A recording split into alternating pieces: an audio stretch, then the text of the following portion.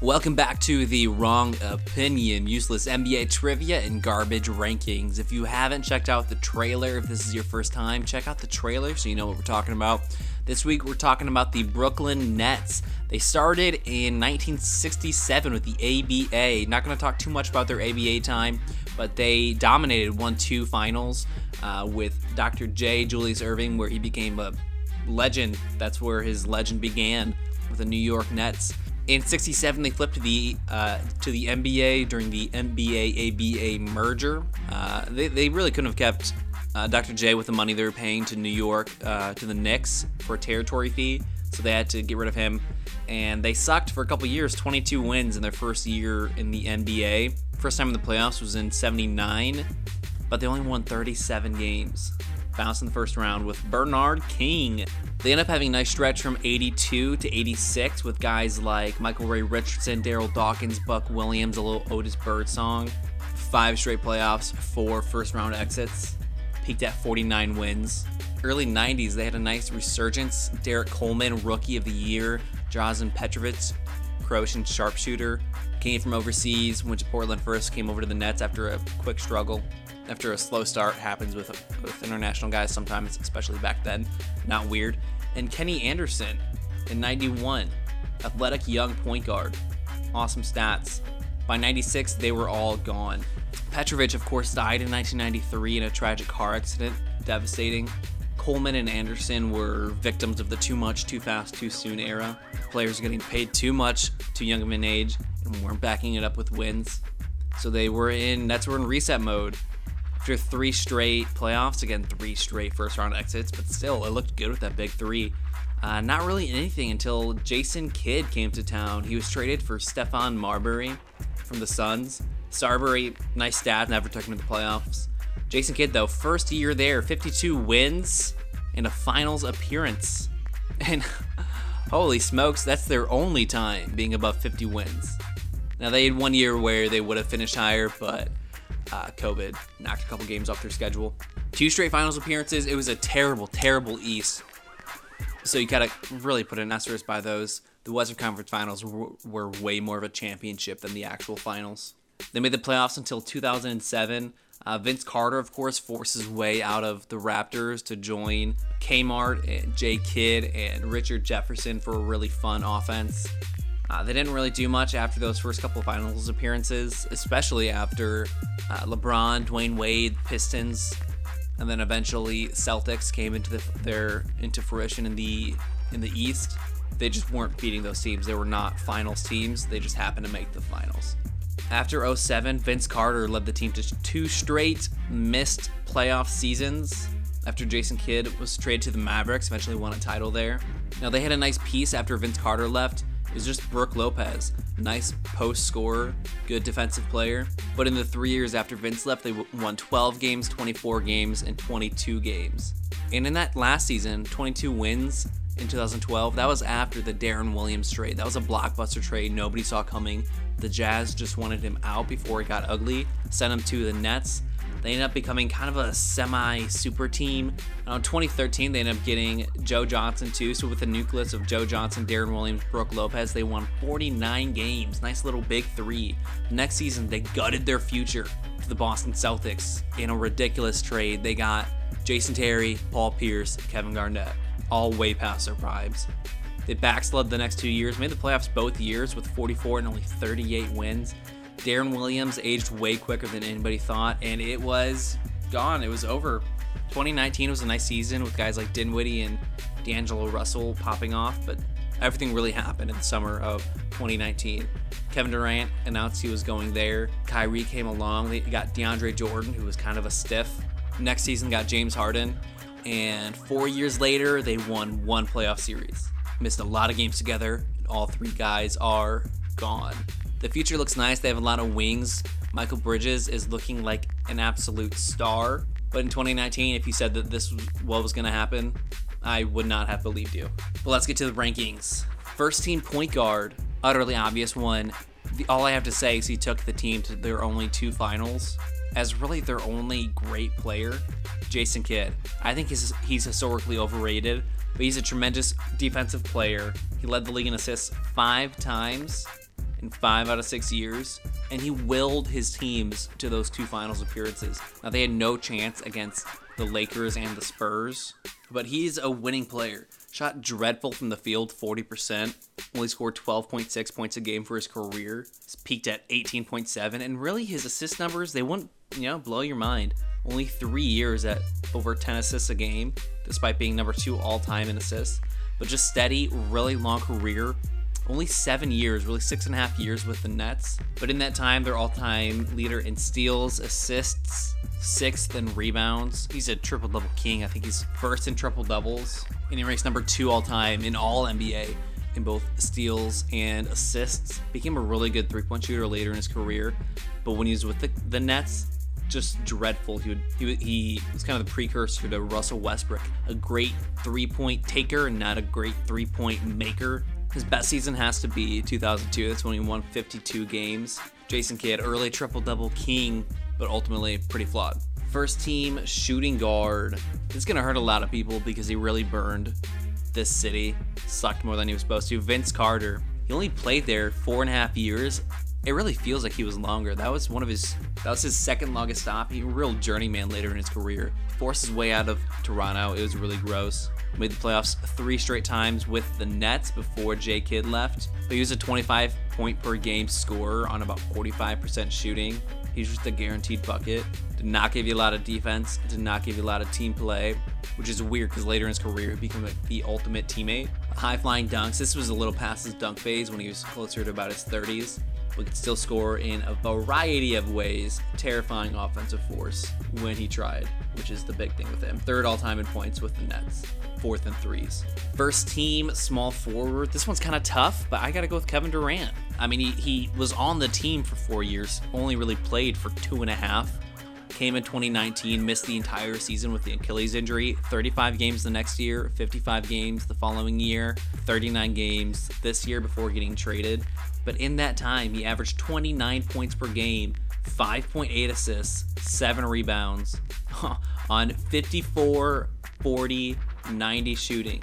That's absolutely unbelievable. Every single year he was flirting with 50, 40, 90. This year he became the first guy to shoot 55, 40, 90, split between 2 teams. He only made 1 All-NBA while with the Nets. Second team last year's only sort of full season with 55 games. And he only won 1 series.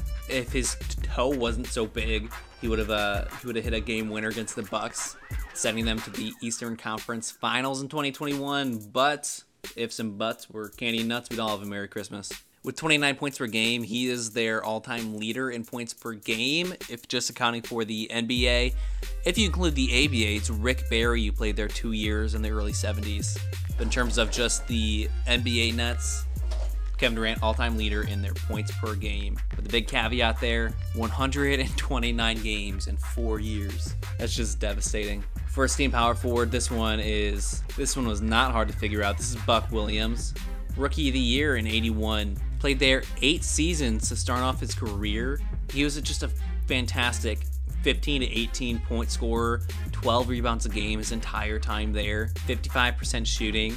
He might have been a little bit better, more rounded when he was with Portland. That was also a better team, but the stats are just immaculate for a big man. Everything you'd want. 5 playoff seasons with the Nets in a time where they were not making a lot of playoffs. 3-time All-Star, including 1 as a rookie. I don't think he was all-ever NBA. All-NBA second team. All-NBA second team in 1983. Putting up 17 points, 12.5 boards, a block a game. All-defensive team a lot. He is their all-time leader in games. He's the all-time leader in 2-point field goals. All-time leader in rebounds, 7,500. And he was an early Iron Man. He is 20th all-time in games played with 1307. 635 of them came with the Nets. Buck Williams, really nice career. First team center, Brook Lopez. 9 years with the Nets. Looked washed up, went to the Lakers, sucked there, and then just rejuvenated with the Bucks. It's a really weird career. But 9 years with the Nets in both New Jersey and in Brooklyn. Averaged 18.6 points over those 9 years, shooting 50%. Now, he was a pretty good low post guy. He was really good on the high post, that short mid-range. And in 2010, you wouldn't expect him to be shooting threes. But when he started shooting 5 a game in his last season with Brooklyn and shot 35%, nobody was shocked. Like, he looked like he could make threes. He just had to step 3 feet farther out. You'd want a lot more rebounds for him. He's really at like 6 his entire Nets career. Blocked shots, scored points. He's their all-time leader in points still with 10,444. Just 4 points above Buck Williams, the only 2 guys with over 10,000 for the Nets. So that's our first team: Jason Kidd, Vince Carter, Kevin Durant, Buck Williams, and Brook Lopez. Second team point guard. I really struggled with this one. I'm going Michael Ray Richardson. Made 1 All-Star team. He had 185, just excellent season. 20 points, 8.2 assists, 3 steals on 47% shooting, 5 rebounds a game. Played all 82 games. Michael Ray Richardson, I think that just that one season really puts him above the rest. He's 10th all-time in assists for the Nets. And I don't like playing the what-if game in this. This is just ranking what they've done. But he got busted for substance abuse. Not something you want to see from your star player. And has never played again. Banned from the league. But he could have been a Hall of Famer. Obviously, if you're doing drugs, your career is going to be worse, and then they'll kick you out, which is exactly what happened. I don't think there's any way he could have been first team all Nets, but he could have made the second team decision a lot easier on me. Second team shooting guard, another short career, shorter than you like, but Drazen Petrovic. In both his full seasons with the Nets, he made the playoffs. I'm kind of ignoring. So he played 3 years overseas, 1 year with Portland, and then a year splitting between Portland and New Jersey. It just took him a little bit to get going. Again, for those overseas players, it's just a different game, different league. It took Dirk a really long time to get started too, so we'll give him some slack. So when guys like Luka start off hot, it's all that more impressive. But he's one of the greatest three-point shooters of all time. He was taking 2.6 a game during his time with the Nets and shot 44%, 51% from the field. Never made an All-Star game, but third-team All-NBA in '93. In his career, he is third all-time in NBA three-point field goal percentage, behind only Steve Kerr and Hubert Davis, and he was taking more than both of them. Devastating career, should have been way longer. He really could have played till his 40s the way he played. Just devastating car crash. Second team, small forward. I think this one is clear. This one is Richard Jefferson. He played 7 seasons with the Nets. Their first finals appearance was the same year he came in as a rookie. So it's because of him or Jason Kidd? It's because of Jason Kidd. But still, awesome player. 20 points a game twice in his career. Really struggled to fit with later teams, so it just really showed how good Jason Kidd was too. Richard Jefferson, great fast break player, good team player. That's why he lasted so long in his career. It's because he could, he had high intelligence and good athleticism. With the Nets, he averaged 17 points, 5 boards on 48% shooting, and he's 4th all-time in points. 4th all-time in points for the Nets. Second team power forward, another 90s tragedy for the Nets. The 1990 year, Derek Coleman, his rookie year, 18 points, 10 rebounds, good shooting percentages, a block and a steal a game. He played 5 years with the Nets, made an all-star team, took him to the playoffs 3 times. In the playoffs, and 13 career playoff games for the Nets. He averaged 24.7 points and 13 rebounds. He had knocked out of the first round 3 times, so not great, but still. 4th in rebounds, 9th in points. He could have been a really special player, had touch, got up a lot of assists, he could score when he needed to. He was a great rebounder, high percentage guy, and they started chucking up bad shots, started having a bad attitude, started not going to practice. If you look at his production outright, it gets way worse as he gets older. He hits 27 his career is basically shot, but his field goal percentage, all his percentages just hit the floor. It's really devastating what happens to some players when they hit fame. Second team center, third team center, I'm going Daryl Dawkins. Let's run through these nicknames. Chocolate, Thunder, Double D, Doc, Dr. Dunk, Sir Slam, Xander Conan, the man dunker, dunk you very much, Candy Slam, Sweet D, Big Doc, Master of Disaster, Squawkin', Dawkin', Double D Dunk, Sir Dunk, Dunk It, Pure Pleasure, Cool Breeze, Dr. Jam, and the Demon of Destin. R.I.P. Daryl Dawkins, high flyer, great dunker, Chocolate Thunder, shattered backboards, died in 2015 at only 58 years old, devastating. Really known best for his time with Philly, spent some time with Dr. J, but played with the Nets from 83 to 87. Made the playoffs 4 times in that period. really nice playoff numbers. 18 points a game for the first 2 playoff runs. I guess he only played 2 games that season, but shot 78% in 2 games in the 83 playoffs.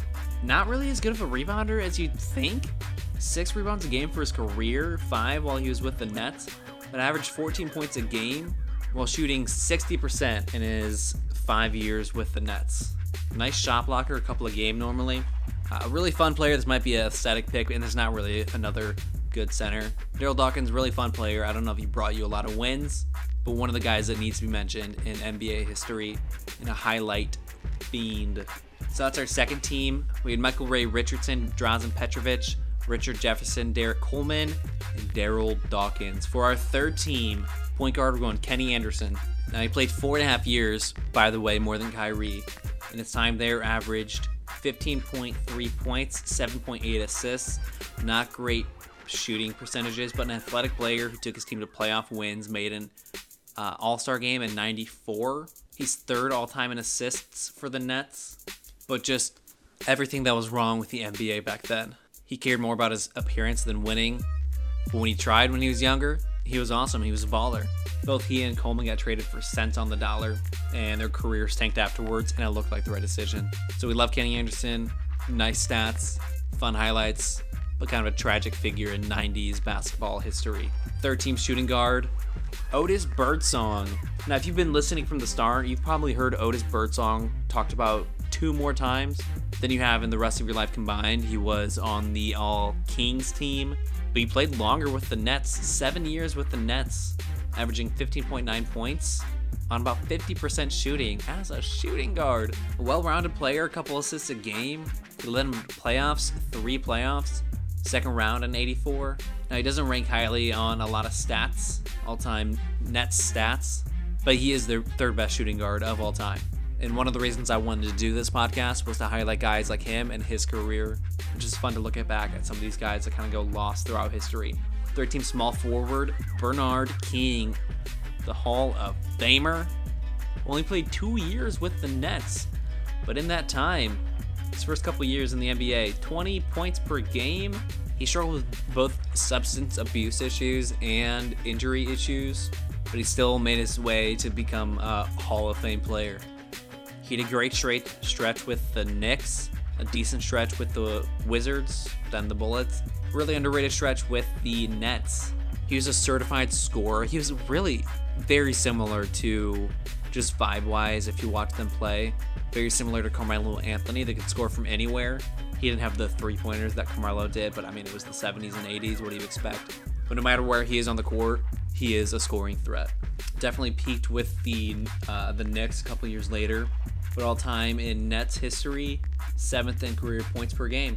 He actually ended up finishing out his career in New Jersey in 1993, making 1 final playoff run.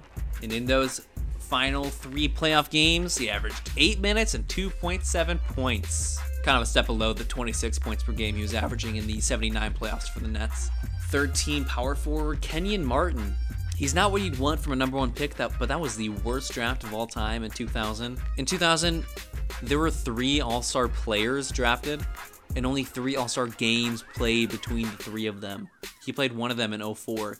He only played 4 seasons with the Nets, spent way longer in Denver than I think people remember. Not a great scorer, averaged 15 a game on decent shooting numbers. Not a great rebounder, 5, 6, 7 a game, but a tremendous defensive player and fit perfectly with what they were trying to do with Richard Jefferson and Jason Kidd. He would fit really well with Vince Carter. I don't think they could pay him both, though. That was the issue. But he made the playoffs in 3 years with the Nets and made 2 finals. And third team center is going to be George Johnson. He wasn't transcendent, but he was a 3-time block champion, one of which was with the Nets. 1978, averaged 3.4 blocks per game. Now, dreadful score. In that same season, he shot below 40% from the field as a 6'11" center, only 205 pounds, but he could swat shots. Amazing defensive player, great instincts, could get up and knew where to be. Too many guys can get up without knowing where to be, but he could do both. He is 2nd in career blocks behind Brook Lopez. despite playing there for 5 fewer years. He's second in blocks per game with 2.8, only behind Sean Bradley, who only played there for about 100 games. So that's our third team: Kenny Anderson, Otis Birdsong, Bernard King, Kenny and Martin, Daryl Dawkins. The hardest cuts, Stephon Marbury was a really tough position between Michael Ray, Kenny Anderson, Jason Kidd, but put up stats, didn't make the playoffs. That was the difference maker there. Same thing with Darren Williams. A really great start, one of the best point guards in the league. Formed a super team and just got old quick, and it's kind of devastating, honestly. Kyrie and James Harden, just not going there. They gutted their team. They put up big stats. Kyrie played full season one time. It was a constant distraction that made them lose basketball games. So while his stats are insane, with the Nets, he averaged 27 points per game, 5.8 assists on awesome shooting, 50, 40, 90 guy in 2021, All-NBA that season. I don't think you can say his tenure with the Nets was better than Michael Ray or Kenny Anderson, even though both those two ended tumultuously as well. James Harden played there for months, so come on. Sean Bradley, this just had to be mentioned. He wasn't going to make the All-Nets team, but in his career, he had 6 triple-doubles, played 107 games with the Nets. 5 of those 6 triple-doubles came with his Nets. That's crazy. Dr. J, Rick Barry, ABA doesn't count, but they have to be mentioned. Dr. J won a couple titles. Rick Barry averaged 30 points a game in his couple seasons there. And that's where, for Dr. J especially, the legend really, really began with the New York Nets. Billy Paultz, can mention him as well. And then Kerry Kittles, Keith Van Horn barely missed the cut. I mean, they were part of the finals team, so it's hard to say that they're not among the best players. But were they really the most important players on those finals teams? Were those finals teams really one of the 2 best teams in the NBA? Were they one of the top 10 teams in the NBA? I don't know. But not putting those 2 over some of the guys that led their teams to playoff wins. If you guys disagree with my wrong opinions, tweet me at JakeClark_3, #wrong opinion. We'll be back next week talking about another team that has titles in the ABA but none in the NBA, despite one appearance against Shaquille O'Neal. Peace out.